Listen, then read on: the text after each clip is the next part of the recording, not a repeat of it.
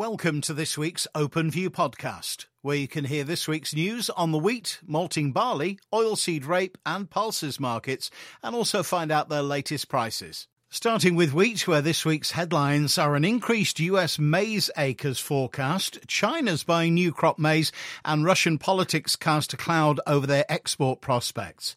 A week has passed since the USDA report, which forecast record global production of wheat and maize and has resulted in prices falling sharply.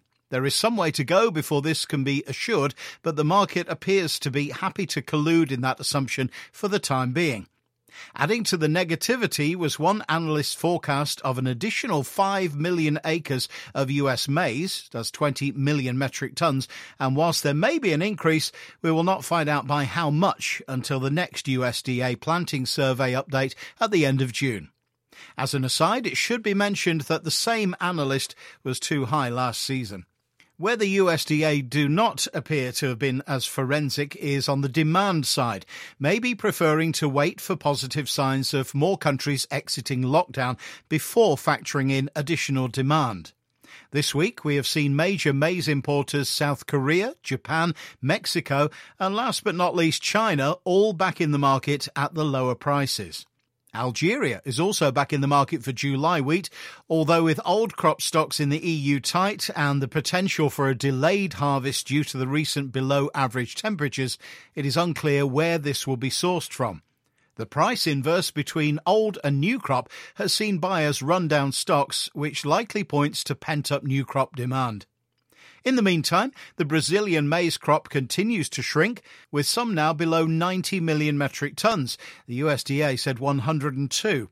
China continues to buy new crop maize with confirmed purchases from the US of 8 million metric tons, with reports of in excess of 10 million tons, both of which the market is choosing to put to one side for the time being. Perhaps more sinister is that statistical data outlets pertaining to China appear to have gone dark, whilst the Russian government imposes restrictions on grain transshipment from the port of Kavkaz on the Kerch Strait, the scene of the Ukraine-Russian recent squabbles, which is responsible for around 10 million metric tons of exports. It is becoming clear that the Russian government will exert control on the flow of exports from what was the cheapest origin, particularly in the July to September timeframe, which could be a game changer.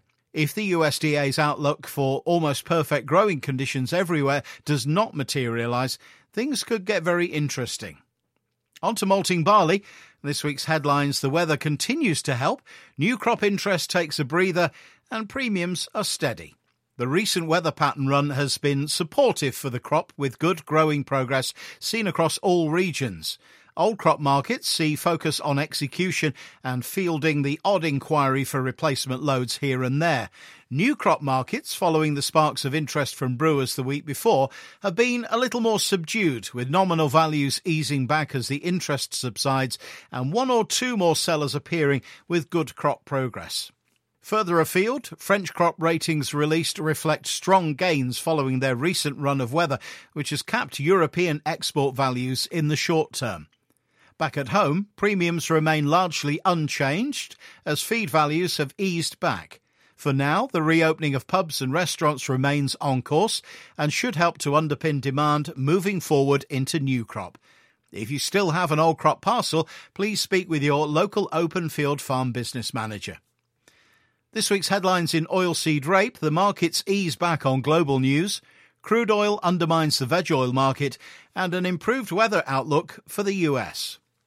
Markets are lower over the week as participants digest the recent news flow and outside trends. Veg oil markets took a step lower following crude oil values as news circulated of a possible lifting of sanctions on Iran by the US, allowing exports from the nation for the first time since late 2018. This negative tone was followed up by a weaker print on soybean crush volumes for April, recalled domestic crush a key part of the demand story for the US, which further dampened down sentiment as better weather forecasts were also seen, with analysts suggesting an increase in soybean plantings in the US. Closer to home, news from Germany saw an upward revision of their rapeseed crop to 3.62 million tonnes, a 3% gain from last year. Meanwhile, here in the UK, old crop markets remain all about what physical rapeseed is available, and values are ad hoc. New crop markets have followed the futures lower under the weight of the recent news flow, with the domestic crush keen to follow these values lower.